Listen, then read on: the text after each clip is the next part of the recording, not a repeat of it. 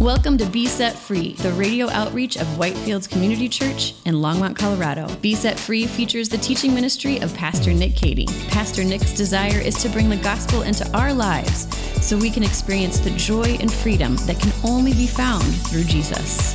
Today's message comes from our series, The Five Solas, looking at the impact of the 5 core beliefs of the Reformation 500 years later. Here is Pastor Nick.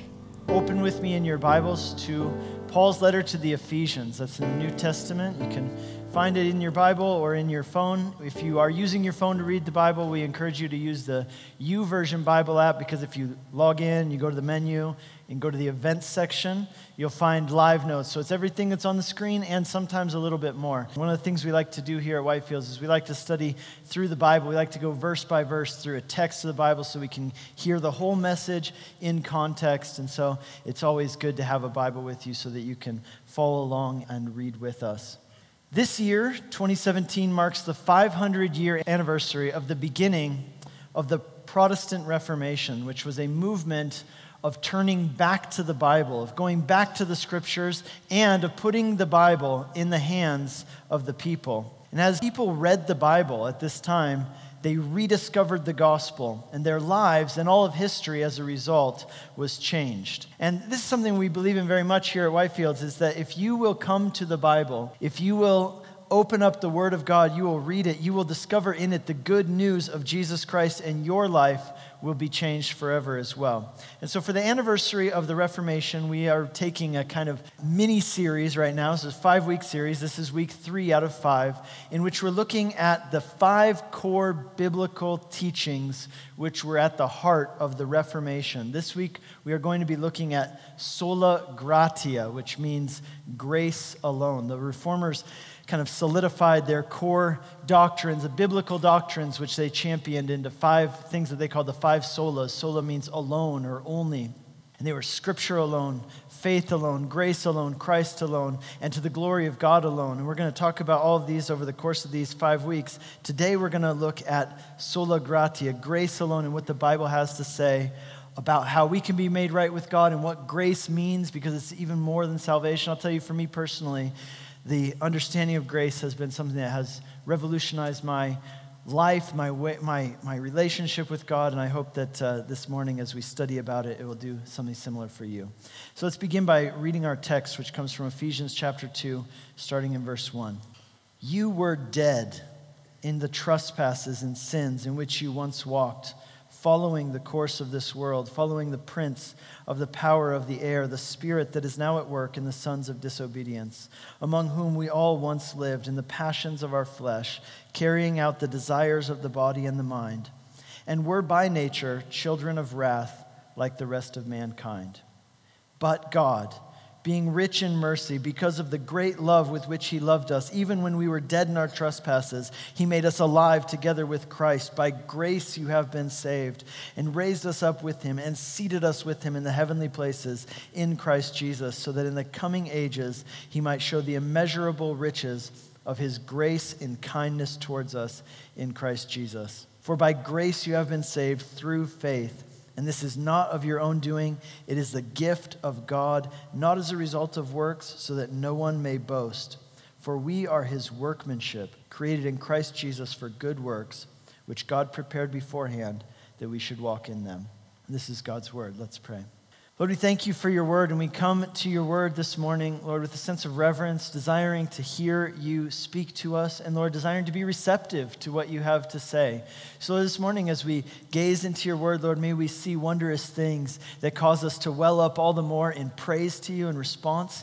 And also, Lord, would they move us and move us in our lives, motivate us in the way that we live. Lord, might we be transformed from the inside out as we study your word this morning. We pray that you would do that work in our hearts and in our lives by your Holy Spirit. In Jesus' name, amen.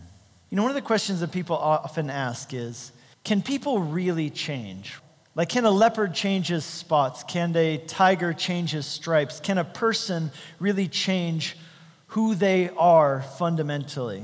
And one of the things that the Bible says is yes. They can. That's actually very important that we understand that. The Bible says, yes, people can change who they are on the inside. But see, the other thing it says is this: it's not an easy thing by any means. In fact, it's actually impossible for someone to just muster it up in themselves and change their stripes, so to say, and change who they fundamentally are.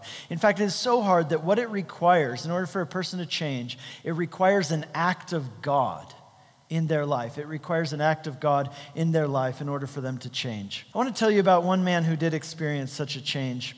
He had spent his whole life building a reputation. Maybe some of you can relate to that. He was born into a good family. He was a bright student. In fact, he was so bright and so diligent at his studies as a young person that he was accepted into a very prestigious academy.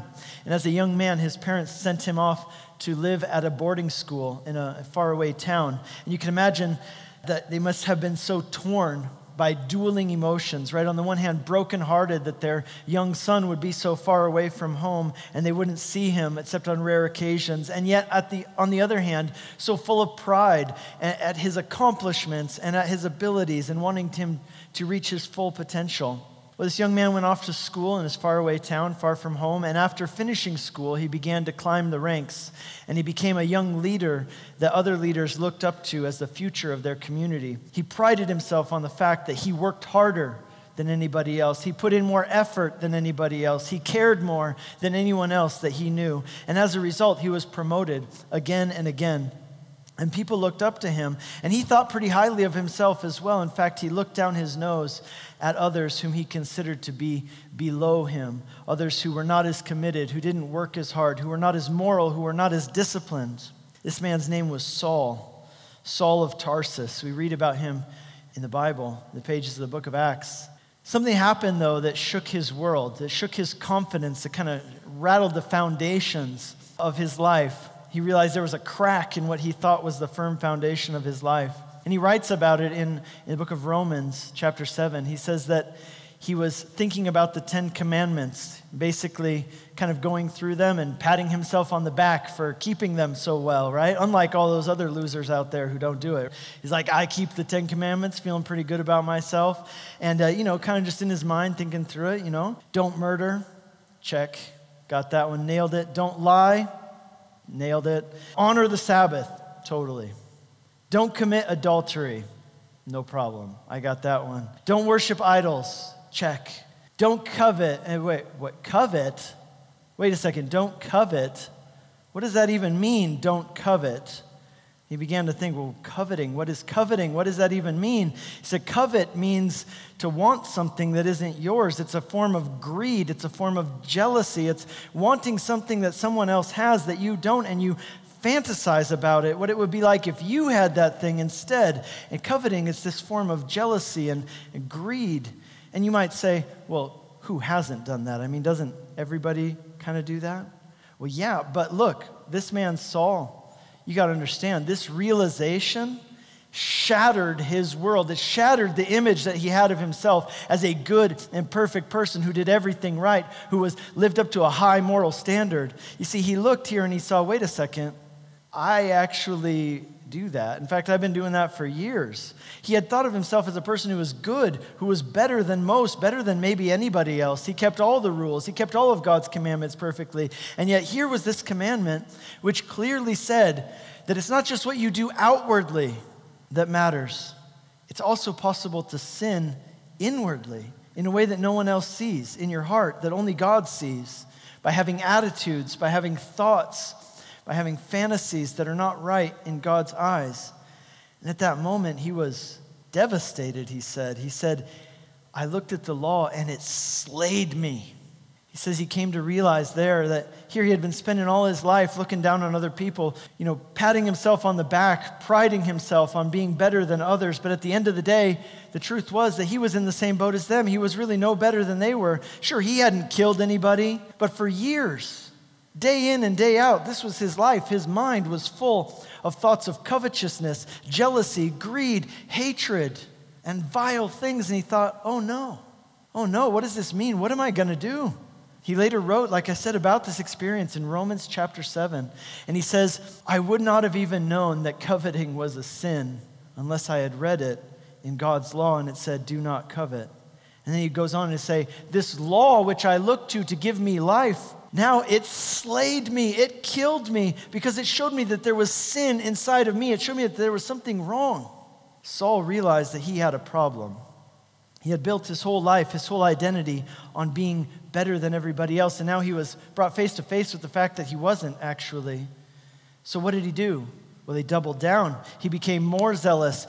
Maybe if he tried harder, he thought, if he did more, and maybe he could atone for the sins that he had done, maybe God would still accept him if he would just try a little harder and do a little bit more. So he began to fight against the people who he perceived to be the enemies of Judaism. He said, surely God will see that. God will see what I'm doing for him, and he'll bless me. He'll be pleased with me. Maybe if I do this for God, then it'll make up for the bad things I've done. The people he targeted, of course, were Christians. He accused them of blasphemy because they said that Jesus was God. And so he led a group of people, and they would track down these sinners, and they would punish them because he thought that's what sinners deserve. Sinners deserve to be punished. The only problem was that was him too. He was also a sinner, and he knew it. And no matter how much he tried to run away from his shadow, he couldn't run away from it. Therefore, it only followed that he deserved to be punished too. You've been listening to a message by Pastor Nick Cady of Whitefields Community Church in Longmont, Colorado. We'll get back to the remainder of this message in a moment. We are open for in-person worship on Sunday mornings with services at 8, 9:30, and 11 a.m. Come grow with us on Sunday mornings, online or in person at 8, 9:30, and 11 a.m. Now, back to Pastor Nick with the remainder of today's message. If he was a sinner, like a person trying to run away from his shadow, he could never get away from it. You run and you run and you run, and then you turn around and it's still there because the issue is you. You can't get away from it no matter how hard you try. And one day, though, something unexpected happened to Saul. One day he had an encounter with Jesus Christ. Jesus spoke to him. Saul certainly had not been looking for Jesus. He hadn't been trying to find Jesus. He wasn't seeking. No, he was running. And Jesus came seeking him, pursuing him. And Jesus spoke to Saul that day. And through that encounter, Saul came to understand something about God that changed his life forever. It was the message of grace. The message of grace. It was the message of the gospel. It was the message that God loves those who are unlovely. That God pursues rebels and brings them into his family. And salvation and forgiveness of sins are not things that can be merited or earned, but they are works of God that he does for you in Jesus, even though you don't deserve them. And this man, Saul, he became a Christian. And he was so changed through this experience that he wanted to so distance himself from his past that he took on a new name. He became known as Paul. We know him as Paul the Apostle. And later on in his life, he wrote and he reflected on this time in his life, on his conversion and on his life after that. And here's what he said. He says, I thank him who has given me strength, Christ Jesus our Lord, because he judged me to be faithful, appointing me to his service, though formerly I was a blasphemer and a persecutor and an insolent opponent. But I received mercy because I had acted ignorantly in unbelief. And check this out. The grace of our Lord overflowed for me with the faith and love that are in Christ Jesus. The overflowing grace of God not only converted this man from unbelief to faith, but the overflowing grace of God went even beyond that. It gave him the strength that he needed, the fuel that he needed to live a lifetime of love and service to God and to others. You know, the same story, in a way, has been played out time and time again.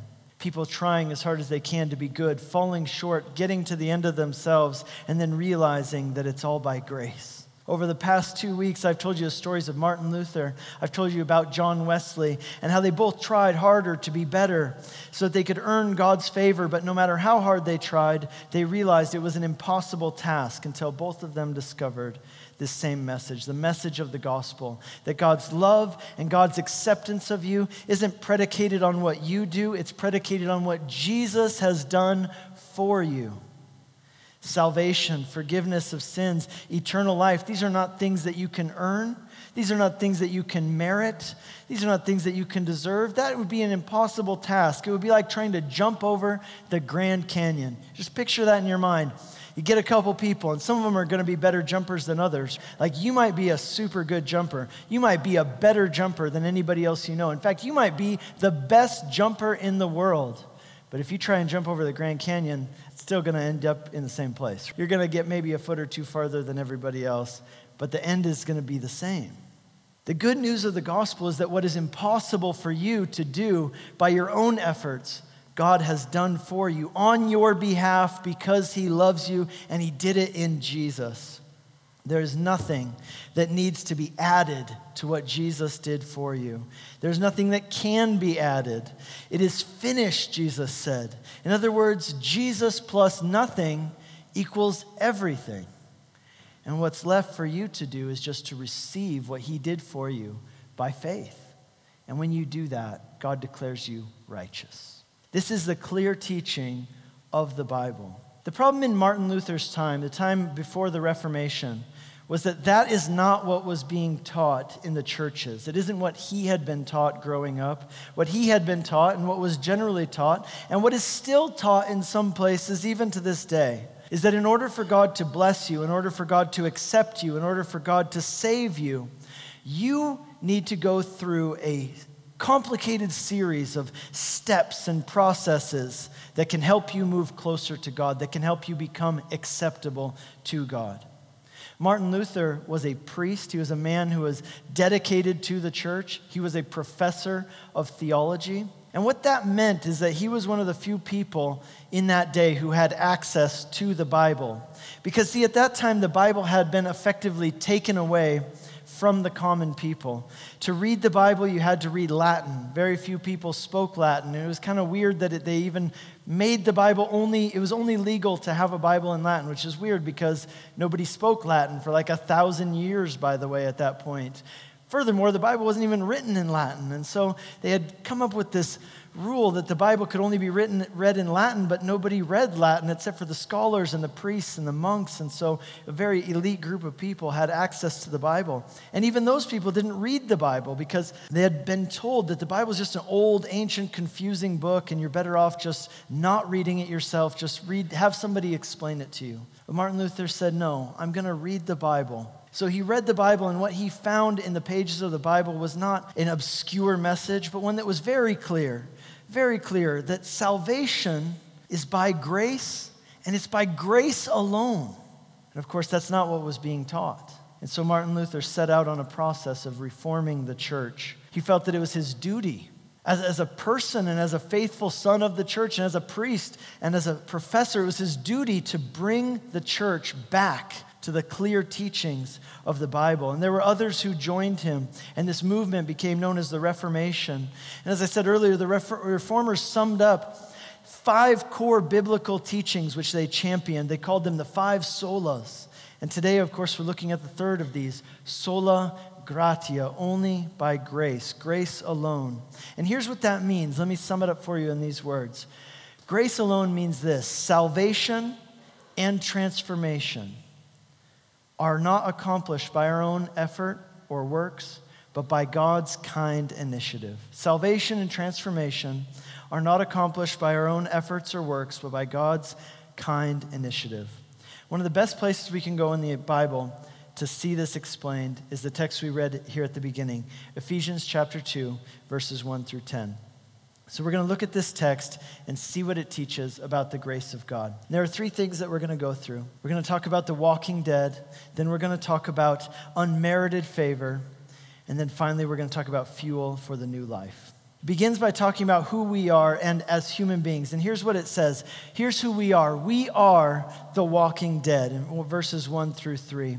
This section begins with these words, which if they don't surprise you, then you need to read it again because it should surprise you. It says, you were dead. You were dead. Now, I don't know about you, but I don't recall having ever been dead before. I don't remember it. It seems like something I would remember. I've been really bored before, but I don't think I've ever been dead, as far as I can recall. I mean, being dead, that's kind of it's a pretty terminal condition, right? Like not a lot of people recover from that. So he says, you were dead in the past tense, meaning you're not dead anymore, which is surprising. So what does that mean? Well, keep reading. He says, you were dead in your trespasses and sins in which you once walked according to the course of this world. What he's talking about here, obviously, is not physical death. What he's talking about is a different kind of death. He's talking about spiritual death. Now, I want you to remember the context here. This is a letter which was written to Christians. Okay, so that's why he can speak in the past tense. To these Christians, he's writing in the past tense, and in just a second, he's going to finish this phrase, and he's going to say, you were once dead, but now you've been made alive in Christ. And he's going to talk about how that change took place. But what all this means is that this is the default setting of all of humanity, of all human beings. This is how we all start out. This is everyone's condition apart from an act of God in their life. Death, spiritual death and deadness. We read about a conversation that Jesus had once with a man named Nicodemus. He was a well-known religious leader at that time, but he was interested in Jesus. He wanted to know more, and so he came to meet Jesus in the middle of the night so that no one would see him. And he asked Jesus, he says, I've heard about you. I've heard about the things that you do. Can you just tell me, just sum it up for me? What is the core message that you came to preach and to give? And Jesus said this, truly, truly, I say to you, unless one is born again, he cannot see the kingdom of God. That was how Jesus summed up his message that he came to be about. Unless one is born again, he cannot see the kingdom of God. And at first, Nicodemus wasn't picking up what Jesus was putting down. And he said, how do you expect me to do that? You expect me to get back in my mother's uterus and then come out again? I mean, I don't think she would like that very much. She'd probably get injured if I tried to do that, and I don't really want to try and do that myself. And Jesus said, no, I'm not talking about physical birth. I'm talking about spiritual birth. He says, look, you were born once physically, but what you need is to be born again spiritually. That's what he's talking about. So, spiritually dead. Sounds pretty bad. It sounds pretty extreme. But I'll tell you what, it gets actually worse than that. How you may say, well, what's worse than being dead? Well, keep reading, verse 2. He says, you were following the prince of the power of the air, and you were living according to the passions of your flesh, carrying out the desires of the body and the mind. The prince of the power of the air, by the way, that's a reference to Satan. So not only were you dead, but you were a slave. That's the only thing that's worse than being dead, is being walking dead, being a dead person who's a slave. This is what it says in Titus chapter 3. For we ourselves were once foolish, disobedient, led astray, slaves to various passions and pleasures. Slaves to passions and pleasures. In other words, apart from God, you are not free. Apart from God, you are dead. And you are a slave. You are a slave to your passions. You're a slave to your feelings. You're a slave to your pleasures. The highest authority in your life, in other words, is whatever you feel like in the moment. And that's not freedom, let me tell you that, because the more you give into that, the more it will ultimately destroy you. Let me give you an example. Just over the past few weeks, if you've been reading the news, you've been noticing that it seems like every day there's another famous person who's getting taken down in the news. So all these famous people, we've got actors, producers, comedians, politicians, and it, just one after another, it's coming out again and again that these people did inappropriate, lewd, downright criminal things. And people who kept quiet about these things for years, now they're kind of coming out of the woodwork and talking, and it seems like every day we're hearing about another public figure who's getting busted for some lewd and inappropriate thing that they did. And I was reading one of these articles describing what one of these people did, and I won't go into details, but essentially he was just saying, well, I felt like doing it, so I did it. Sorry, I guess it was wrong. And that's what that means. It's people who gave into their feelings, who went along with what their bodies wanted to do in that moment, even though it was wrong, even though it was harmful, even though it was destructive to other people and to themselves. It's a perfect picture of how if you are not ruled by God, you will be a slave to something else. Many times it will be your own feelings or your own passions or your own desires. And here's what the Bible tells us. It tells us that out of all of the living creatures in the world, there is something special, there's something different about human beings. And the Bible puts it this way, the thing that makes us different, it's not our opposable thumbs or the fact that we have developed linguistics. It's that we alone were created in God's own image. So that when God created the man and the woman, he created them in his image. And that what exactly that means has been, matter of interest for people who have read the Bible for thousands of years.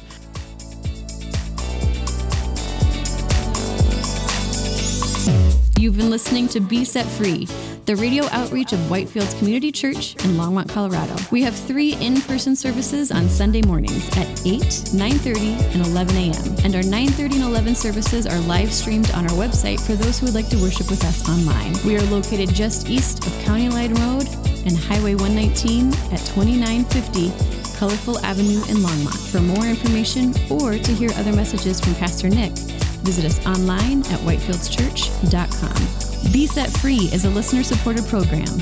If you have been blessed by this message and would like to support this ministry, you can send a donation via check to 2950 Colorful Avenue, Longmont, Colorado, 80504, or donate online at besetfreeradio.com.